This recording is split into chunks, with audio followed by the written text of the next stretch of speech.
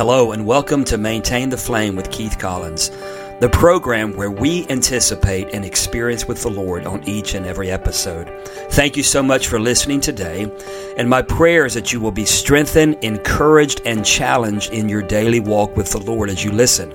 The primary purpose for this program is to be a source of inspirational truth that will not only awaken a deeper hunger within you for more of God, but also a source of encouragement when it comes to maintaining a deep passion for the Lord. Leviticus 6:12 says, "The fire on the altar must be kept burning. It must not go out." This Old Testament verse spoke into the sacrificial burnt offering practices of the temple, and it reflects the fact that we as the bride of Christ are now the temple of the Holy Spirit. Therefore, we have a responsibility to steward our walk with God and to maintain His flame that He has ignited in our hearts. I am your host, Keith Collins, and I invite you to join me now as we explore biblical truths that help us to maintain the flame of God upon the altar of our hearts. Hello, and welcome to Maintain the Flame this week. I'm your host, Keith Collins. And I'm blessed to know that you are listening today. And I pray that what you're about to hear will encourage you, that it will challenge you, and really more than anything else, that it will cause you to have a greater hunger and a greater desire to know Jesus Christ in a deeper way. I found out, serving the Lord now for almost 37 years, that there's no end to Him. There's always more. There's always deeper places in Him. There's always greater experiences with His love, His mercy, His forgiveness, His power, His holiness, His immutability, His transcendency. I mean, He's just beyond description. However, even though He is indescribable because He's so great, yet at the same time, He's knowable. So what an incredible opportunity you and I have every day of our lives to go deeper in our relationship with Jesus Christ. And you know, this program, Maintain the Flame, is really not just about maintaining the flame of God in your heart, even though that's a key concept and a key purpose for this program, but we're also about really encouraging you to have a greater hunger for a greater flame of God to burn in your heart, that it gets hotter and hotter and brighter all the time. And, you know, this past weekend, I was blessed to be in the state of Pennsylvania, a little town called New Florence, about an hour out of Pittsburgh. And Saturday, I spoke at a men's conference, a men's meeting, and several men there. And I was so blessed to see their hunger, to see their passion, to see their desire to know Jesus in a greater way and to make Him known in this generation. And I took my text from John 15, where Jesus says, "I am the vine and you are the branches." And then He encourages us to abide in Him. And I just want to encourage you just for a second here, or a few seconds here. Friend, you have to abide in Him. It's not enough to know about Jesus. It's not enough to read the Bible. That's very important, and that's part of our spiritual growth and maturity.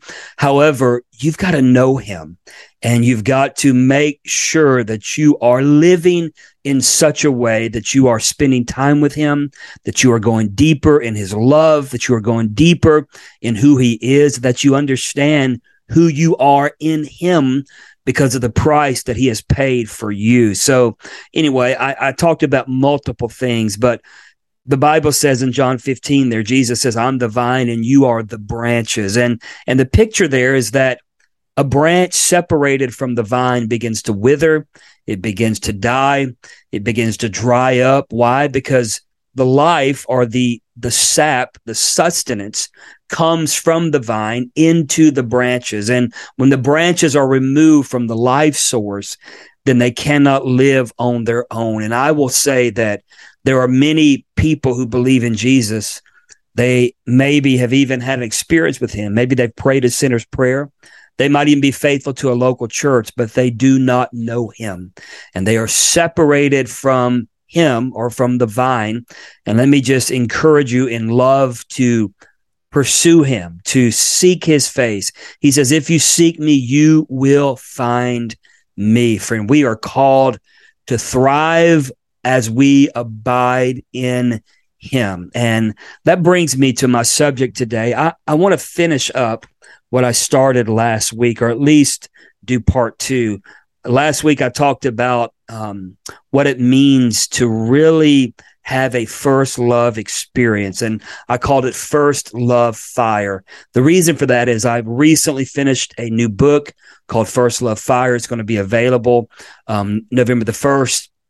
And really the premise or the foundation of the book is really dealing with the fact that oftentimes we leave our first love. And I want to read from Revelation chapter 2 again this week. I started here last week, but I want to read this again because I think it gives a great foundation for what I want to share. So listen to the words of Jesus. John writes this in the second chapter of Revelation, but this is the Lord himself speaking through John.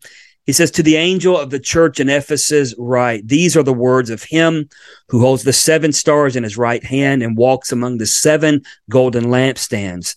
I know your deeds, your hard work, and your perseverance. I know that you cannot tolerate wicked people, that you have tested those who claim to be apostles, but are not, and have found them false. You have persevered and have endured hardship for my name and have not grown weary." Now, as I said last week, when you read those first 3 verses, wow, I mean, what an amazing picture of a stellar church, a church that seems to be without compromise, a church that has adhered to sound doctrine and has refused heresy and even false apostles, false teachers. And even though that's great and that's something we should all strive for and live for, in verse 4, the picture changes. Listen to what Jesus says. He says, "Even though all these things are true, yet I hold this against you." What? "You have forsaken the love that you had at first." Some translations say you have forsaken your first love. So what does he say? "Consider how far you have fallen. Repent and do the things you did at first. If you do not repent, I will come to you and remove your lampstands from its place.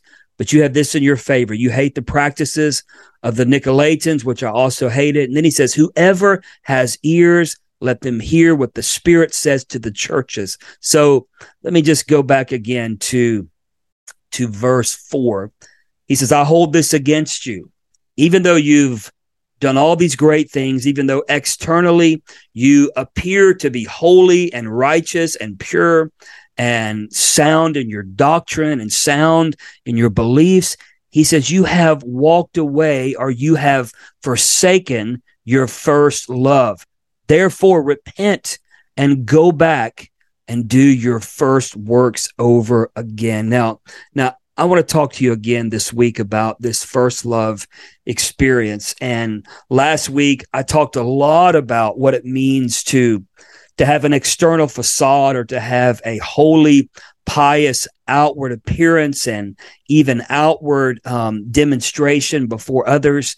However, to not really be walking with God in an intimate way on the inside. And unfortunately, many people fall into this trap. But there's another thing that I want to talk to you about as I get into part 2 of First Love Fire today. And that is the fact that many people are deceived through mixture. Now, what do I mean by mixture? You see, the charge for the Ephesian church to return to her first love and to her first works was paramount. And I believe that it stands as a clarion call for each of us today. And what is the call? The call is to come back to that single primary focus, that single primary purpose, which is to have a first love experience with Jesus that never grows old, that never grows dim. You see, we have oftentimes been very faithful in multiple areas. We can become stalwarts when it comes to proper theology, and some of us have even been lovers of revival and even revival history. But I'm telling you can even love revival. And I was blessed to be in the Brownsville revival. I've shared this before, but listen, I can love what God did then, and I was in an incredible move of God where hundreds of thousands of people, really over 3.5 million people, came to that meeting, and hundreds of thousands were gloriously transformed. And I was transformed. I mean, I was saved when I got there, but my experience was there my experience that I had there was so glorious that it was almost like I was saved again and again and again, even though there was no condemnation. But I was just experiencing the Lord in such deep ways that his glory, his fire, his holiness was overwhelming me over and over and over again. So I thank God for that experience. But I also know at this stage in my life that I can't camp in what God did from 1995 to 2000 in the Brownsville Revival at Pensacola, Florida. You see, there has to be a first love experience that I have in my life today. You see, it's an easy trap to fall into. Often the motivation of even good works begins with purity and through intimacy with the Lord.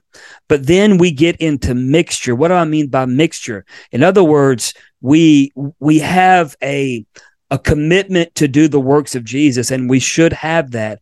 But sometimes that becomes the thing that we love.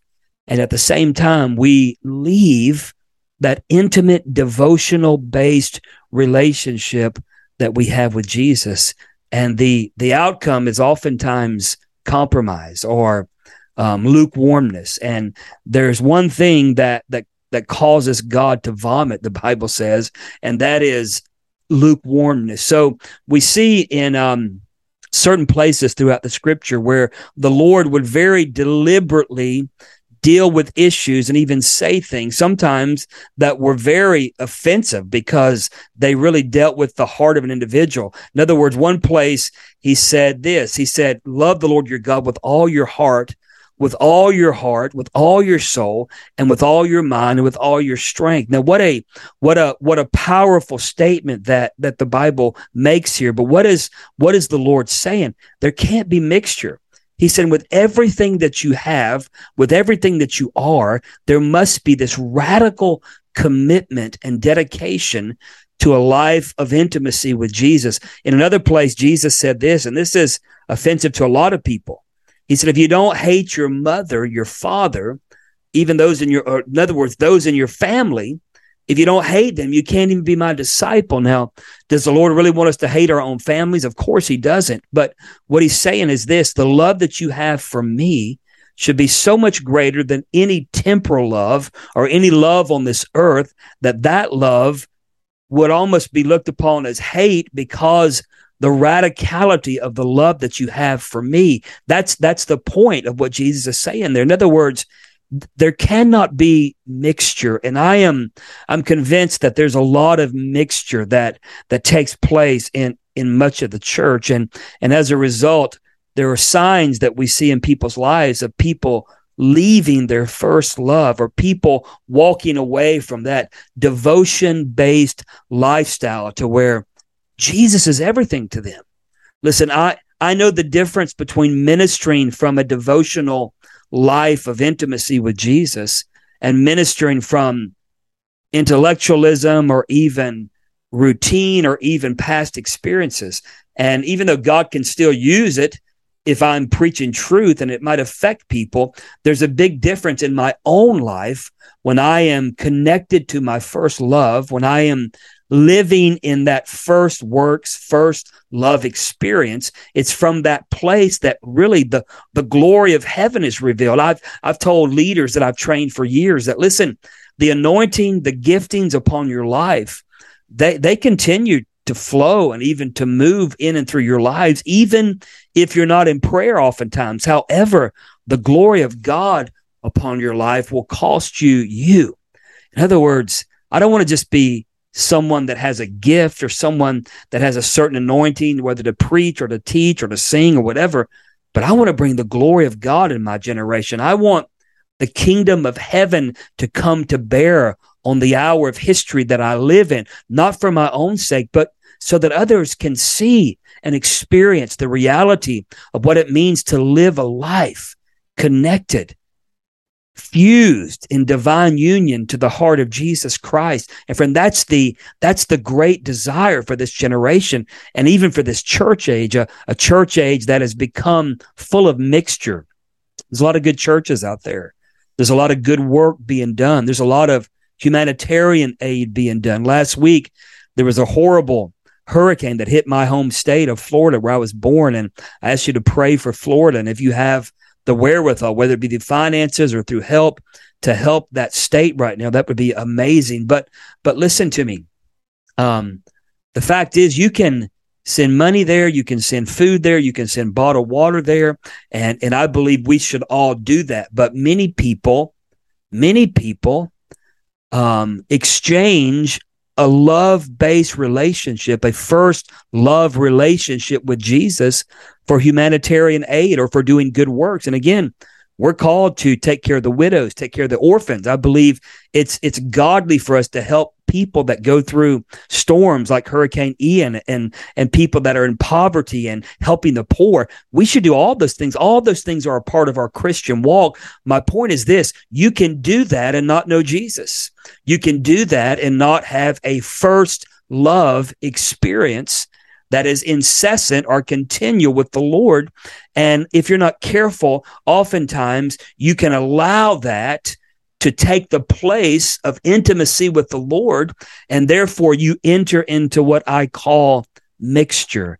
And this place of mixture can be very, very deceptive, to where we begin to measure our spirituality and our walk with God based on what we do and what we're able to do, even through our own human strength. And so again, I hope you hear my heart.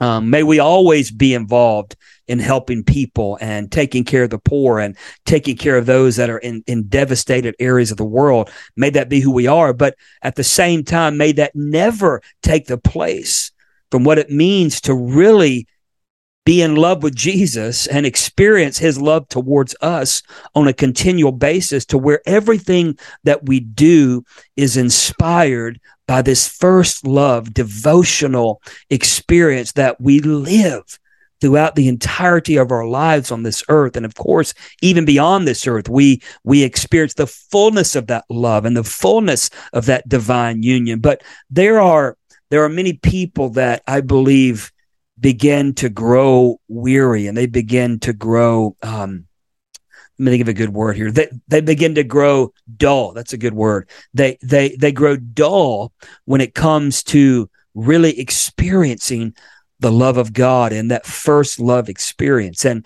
that's why John says in Revelation chapter 2, where he writes, Jesus says that, listen, go back and do your first works over. What's he telling us to do? Get along with Jesus. Make sure that you are prioritizing time with him, not just preaching and teaching and going to church and all those things, which are all important, but make sure that your life consists of an ongoing, continual experience of that first love, devotion-based lifestyle, where Jesus is everything to you. You are overwhelmed with him. You are overtaken by him. He's not just a part of your life, but he becomes everything. He becomes your source of hope, your source of strength, your source of power. I mean, he's everything to you, and you have a single eye for Jesus and Jesus alone. And nothing in this world can ever take the place of him. You know, I've watched people over the years, over 3 decades, even those that had a great anointing to preach the gospel upon their lives. I've watched them get addicted to ministry and get addicted to the idol of ministry and get addicted to church life and walk away, even though they don't like go back into sin, so to speak, but they really walk away from that love affair that they once had with Jesus. And that's why Jesus is so direct in Revelation chapter 2 to repent of just doing the works of Jesus and doing good works that are connected to Jesus, but not really knowing him or not really loving him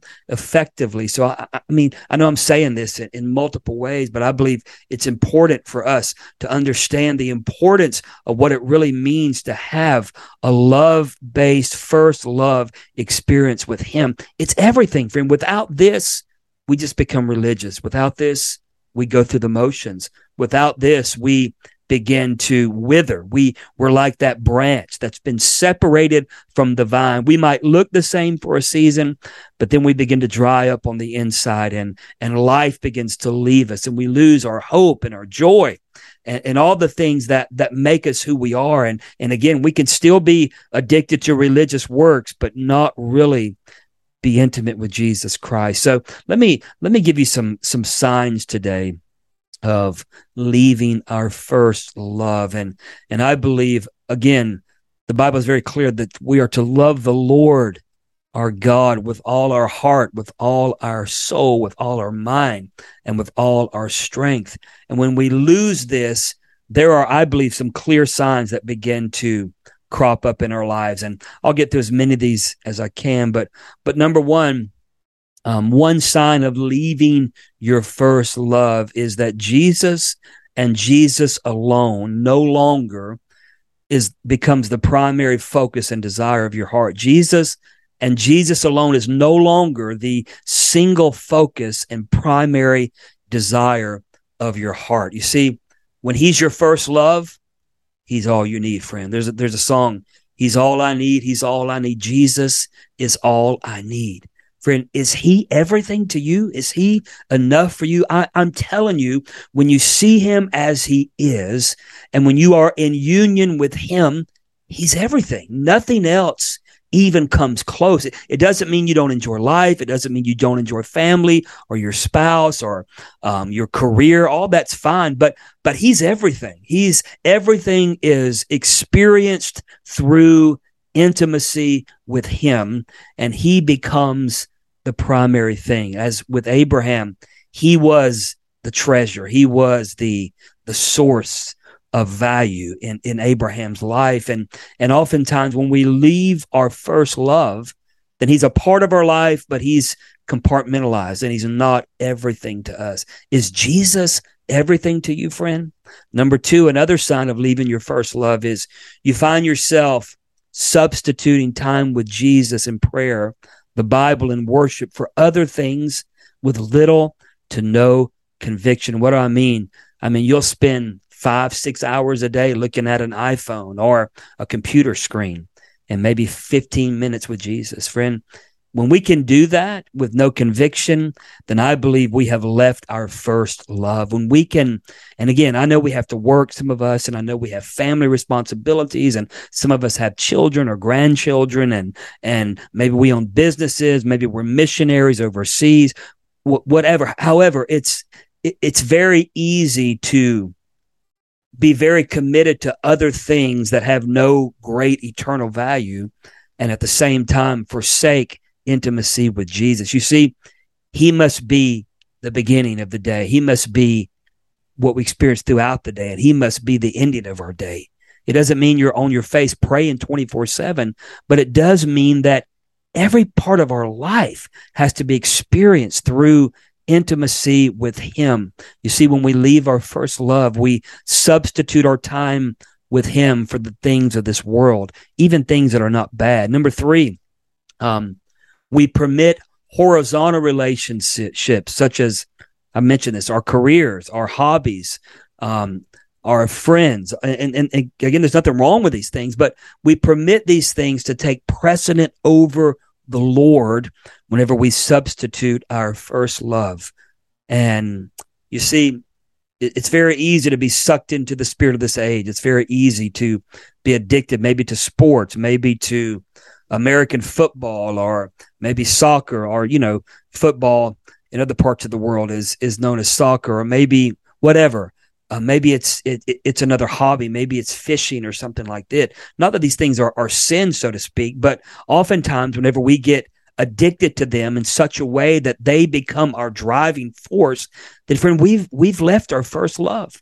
You see, I believe that Jesus has to be so paramount in our lives that everything that we do, whether it be hobbies, and there's no sin with having a hobby. I have a couple myself, but I can never allow those things to pull me away from intimacy with Jesus. And I have to learn to even incorporate devotion time, even in the midst of my hobbies, with the Lord. So number four, and I won't get through all of these, but number four, the sensitivity of God's presence and divine union with him that we once knew begins to wane and eventually becomes obsolete and only a fleeting memory. If you're listening to this today How many of you remember a time whenever you were sensitive to the Holy Spirit? You were sensitive to the presence of Jesus. You knew that he was near. You felt him. You experienced him. Maybe you would weep in his presence, or maybe laugh in his presence as the joy of the Lord came upon your life. But you had a sensitivity to the Spirit of God. You see, when you leave your first love, oftentimes you walk away, or not oftentimes, every time you walk away from that place of being sensitive to the Holy Spirit.